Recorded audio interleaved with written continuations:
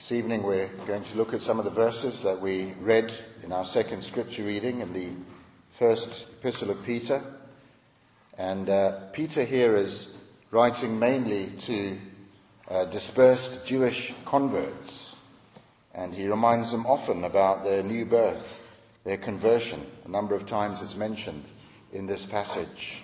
And he reminds them of where they've come from and the change that has been wrought in their lives through conversion.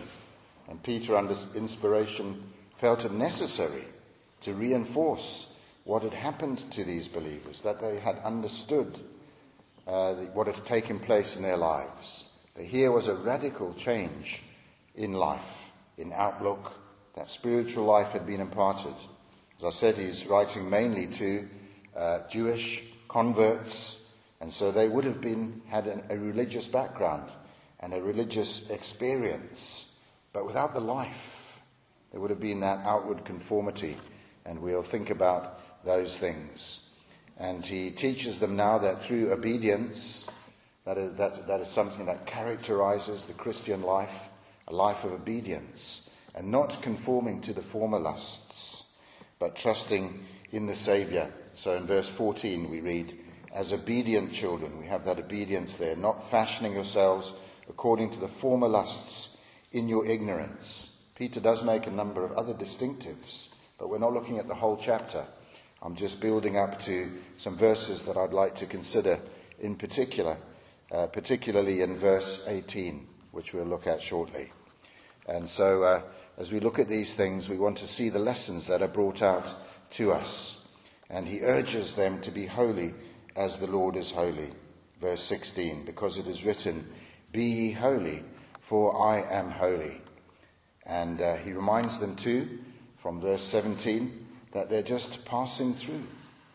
And lessons here are to believers. But this evening I want to speak to those who have not yet come to faith, those who have not yet trusted in Christ. But as Peter is going to give an analysis, a description, an explanation of what has happened to these believers, then if you're outside the kingdom, this is a lesson.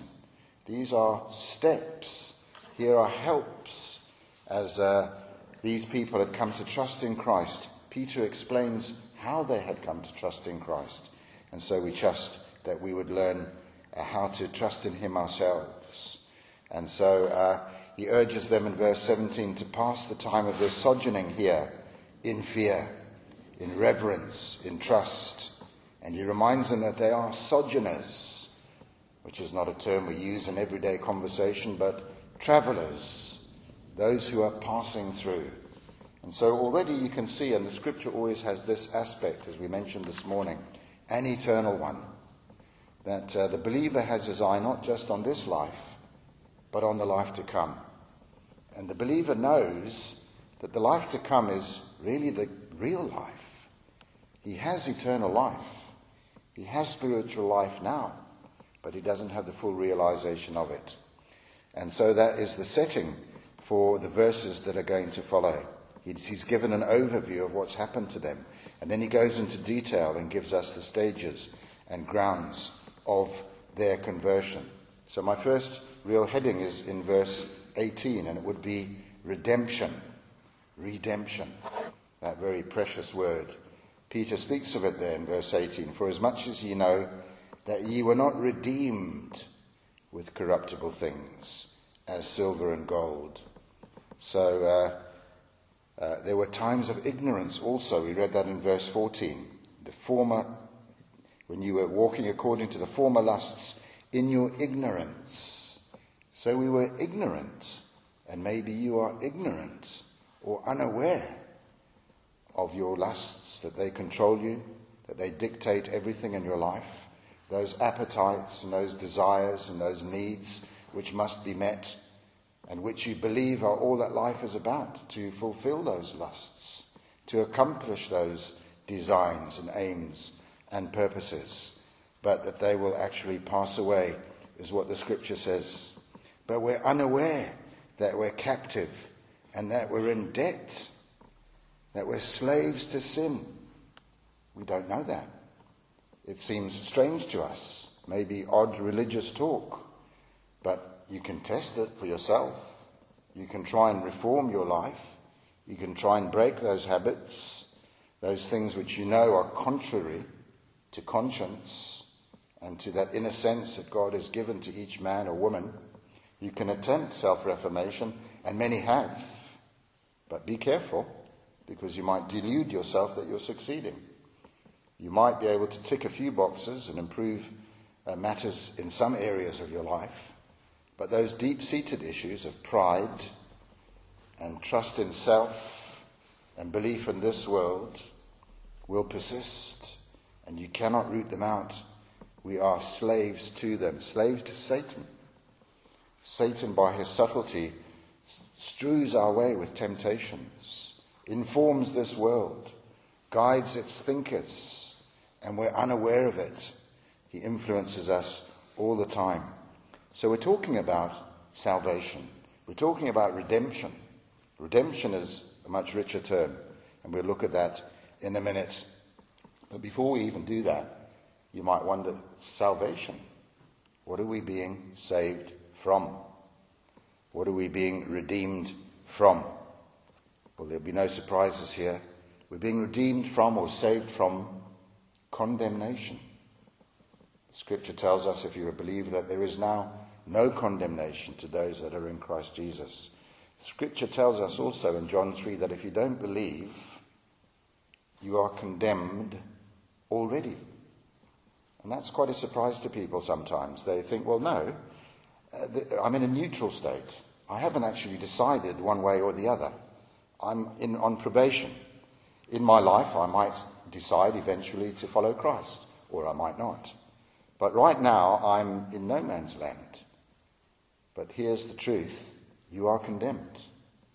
You are already condemned. We're under condemnation. And we need to be brought back. We need to be delivered. We need to be released from that. So condemnation, that judicial sentence pending, it's only waiting for its formal application. It's in the courts of heaven already. So that's a shock to people sometimes. We're being saved from judgment, which really I've referred to already, where the penalty will then be applied for the guilty sinner who is us. We're being saved from the punishment that is due. These are all legal processes. There's nothing novel in them. Humanity has observed them throughout its history. Where do they come from? Why do we bother? Because it's innate, it's within us. It's God-given. And the God who gave us those principles of justice and law will, of course, himself abide by them. He's not going to abandon them or forget them. He's bound to apply justice. So he speaks about redemption. And we're saved actually from so many other things. That's a sermon on its own, or many sermons. We're saved from a futile life, and we'll consider that a pointless life. So Peter here speaks about our redemption, for as much as ye know that you were not redeemed, brought back. So that's right central to that point. So a price has to be paid. Redemption literally is to buy back, to recover. Somebody's under debt, under bond or bondage, and they need someone to pay their release. More than bail, because bail is only a temporary release. But redemption here is a full acquittal, because the price has been paid. But a payment is required. So we're being paid out of debt and guilt and sin. But here's the thing. We're very unaware by nature of how much guilt we have. Even as you hear me speak, you might run through your mind and think, yes, I'm guilty of a few things. I've done a few things wrong. But in the sight of God, it is a massive debt. And it has serious consequences. It's why the gospel is preached through the ages, because the consequences are so serious and real that we're to be delivered from them. An illustration is of my daughter. About 2 weeks ago, had a great shock. She works for a small company, very successful actually, doing very well, enlarging their business, and extending their scope. But one Monday morning they all got a call that their CEO was in hospital. And it transpired that he was in hospital through a breakdown, through stress. Because the CEO had finally got around to looking at the accounts and looking at the books. And they had assumed that all was well, that they were buoyant, that they were making a profit, that the books balanced. But when he finally got round to looking at them, he was in such shock to discover the depths of debt that the company was in, that he had a nervous breakdown. He was hospitalized, and he probably won't return to the company.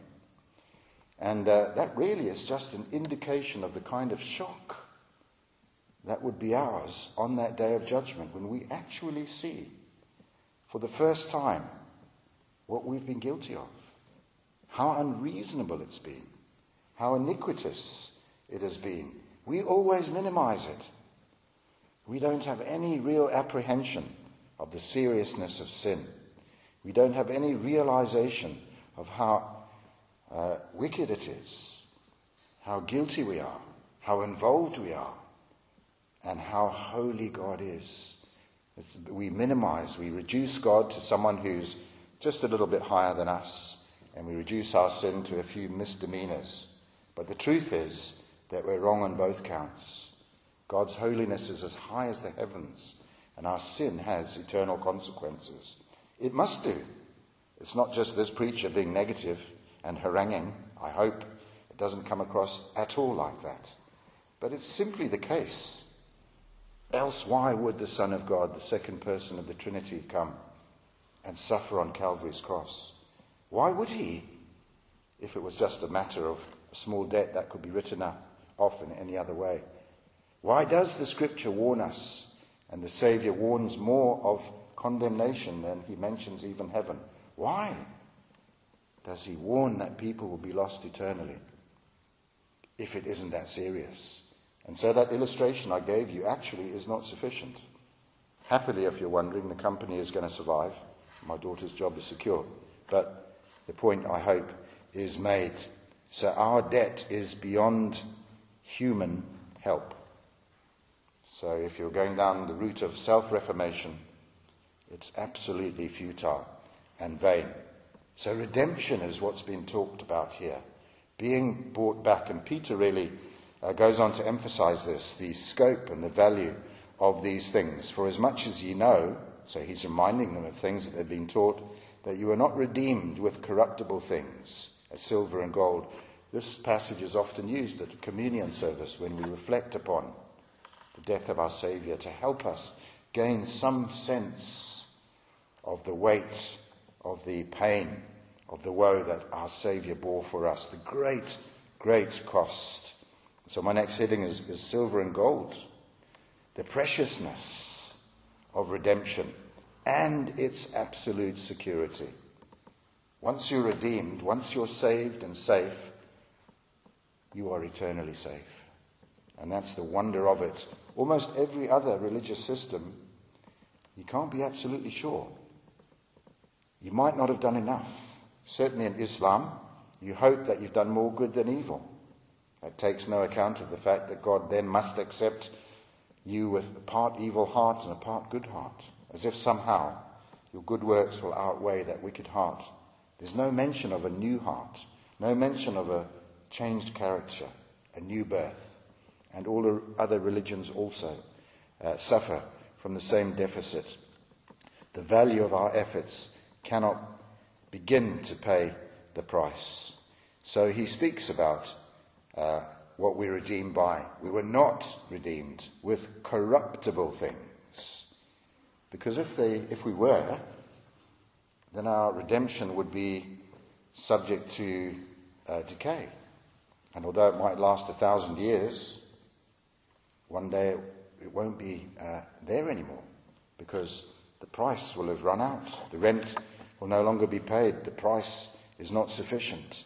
So Peter says we're not redeemed with such things as these. And he selects silver and gold to represent probably the most valuable materials that we could think of.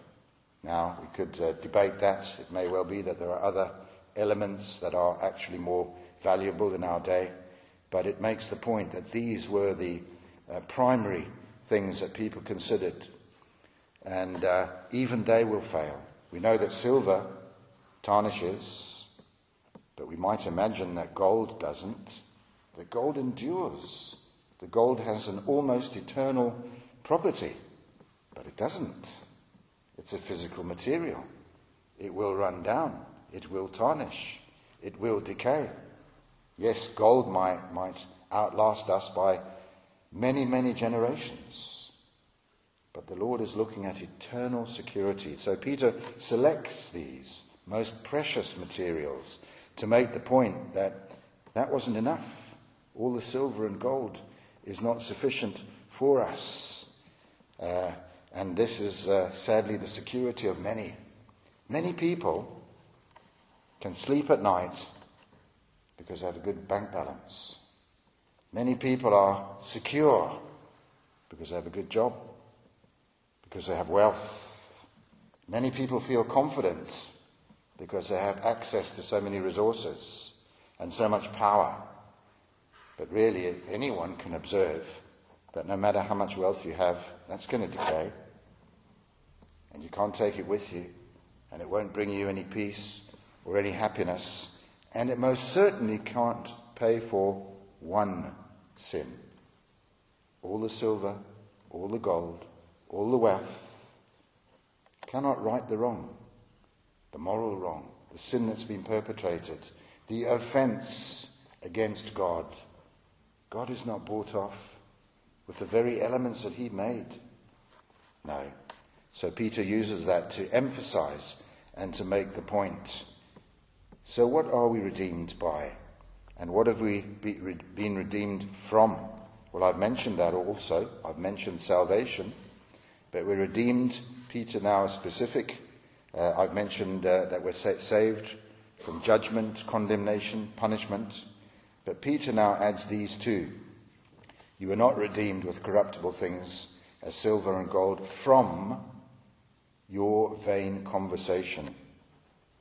So redeemed from what? What is salvation? What are you redeemed from? What are you bought back from? So by default, we are in debt to sin. And that's how we're born and that's how we live until we're rescued. And Peter tells us that redemption is from your vain conversation. Vain. That term literally means futile. Your futile way. It's futile. It's pointless. And it's aimless. Translation is aimless conduct. Now I realize that that's offensive. If someone tells you, as I am telling you, as the scripture tells us, your life ultimately is futile, vain, pointless, that's very offensive, isn't it? All that you've invested, all that you've hoped for, all that you believe, and someone tells you that it's pointless and empty, that's going to really agitate. That's going to stir up pride. It cannot be so. That's most unreasonable.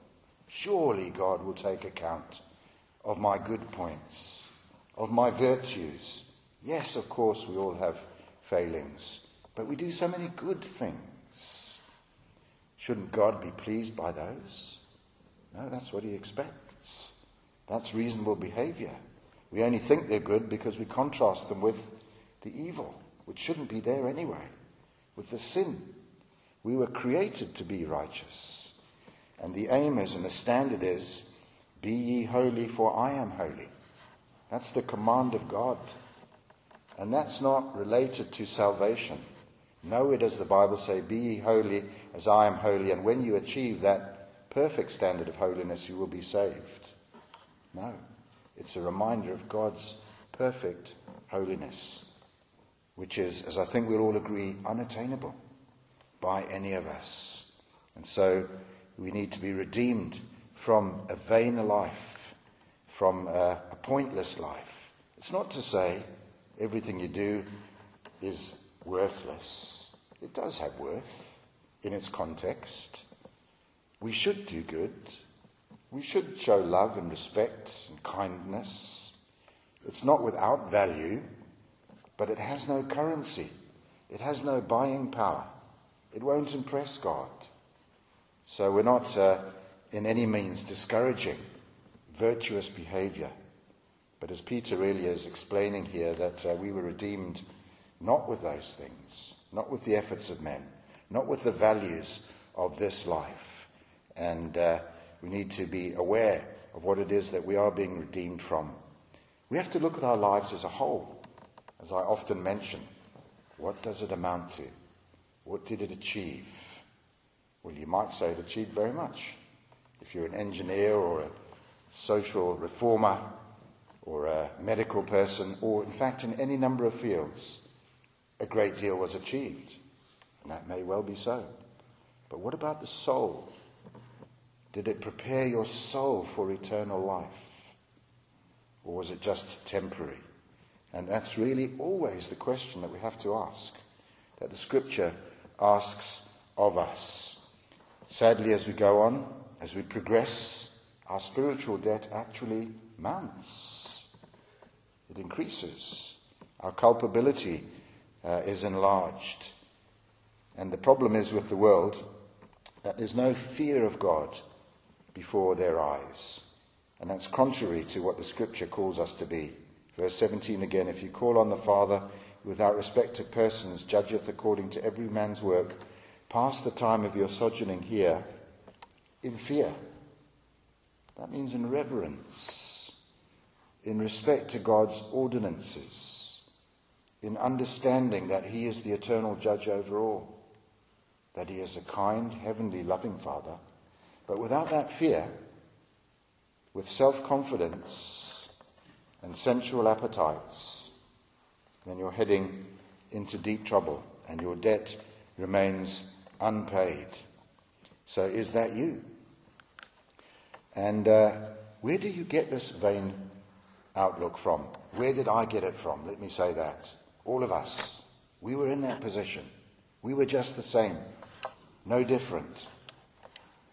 Christians are described as saved sinners. We're still sinners. We never earned anything on our own merit. It was a gift to each and every one of us. But we needed to be awakened from our sleep. But where did they receive it from? Let me read the verse to you again, verse 18. For as much as ye know that you were not redeemed with corruptible things, as silver and gold, from your vain conversation, behavior, life. Where did you get that from? Received by tradition from your fathers. Where did we learn such behaviors? Where did we pick up our standards? Where were we taught what was good, what was bad, what we should do in life? It's from this, by tradition, from our fathers, from our forebears. It's inevitable, isn't it? I'm really stating the obvious, actually. We're born into a world, we're surrounded by a world, which has its set of values, which are godless. Yes, some good things, as I've mentioned, some noble things. Not all is terrible and bleak, that is true. But by and large, the ethos, the ideology, the worldview is that there's no God, or if there is, he's not too bothered, and actually he'll think that you're quite a good person. So we receive that tradition. We receive it. We think, well, that sounds fine. And the tradition is, especially in these days, when most people in my school, college, workplace, family don't believe in God. And science has disproved that there's God. Evolution has disproved that there's God. These are our traditions. And we receive them and accept them and build our lives on them.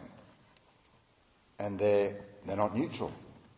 They will determine our outlook, how we behave, our choices in life, our morality or immorality, or really in our day and age, amorality. There's not even a question of whether things are moral or not anymore. If you want them, if that's who you believe you are, have it, take it, be it. So that is the tradition of our fathers. It may be literally our fathers, our parents, but it means our forebears, those around us. And we simply take in the world without question. Now, most young people, or probably almost anyone, believes that they are an individual thinker. Well, not me. I'm not swept along by these things. I have my own views. And I'm not influenced by people. Well, to some extent, there might be some truth in that. But by and large, we are.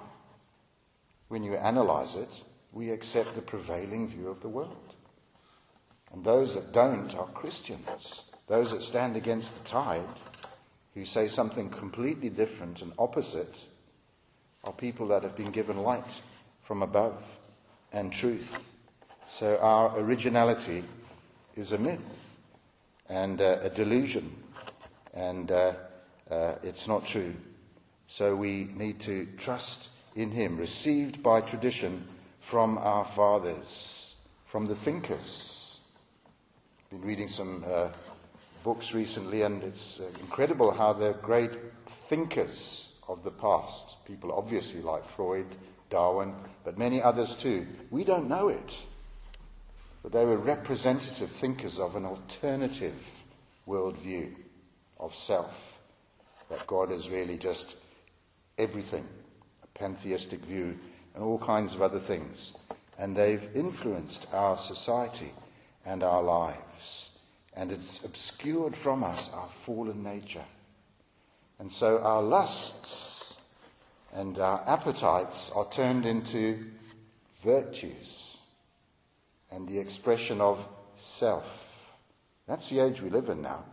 That which is actually immoral in God's sight is approved of and encouraged to flourish.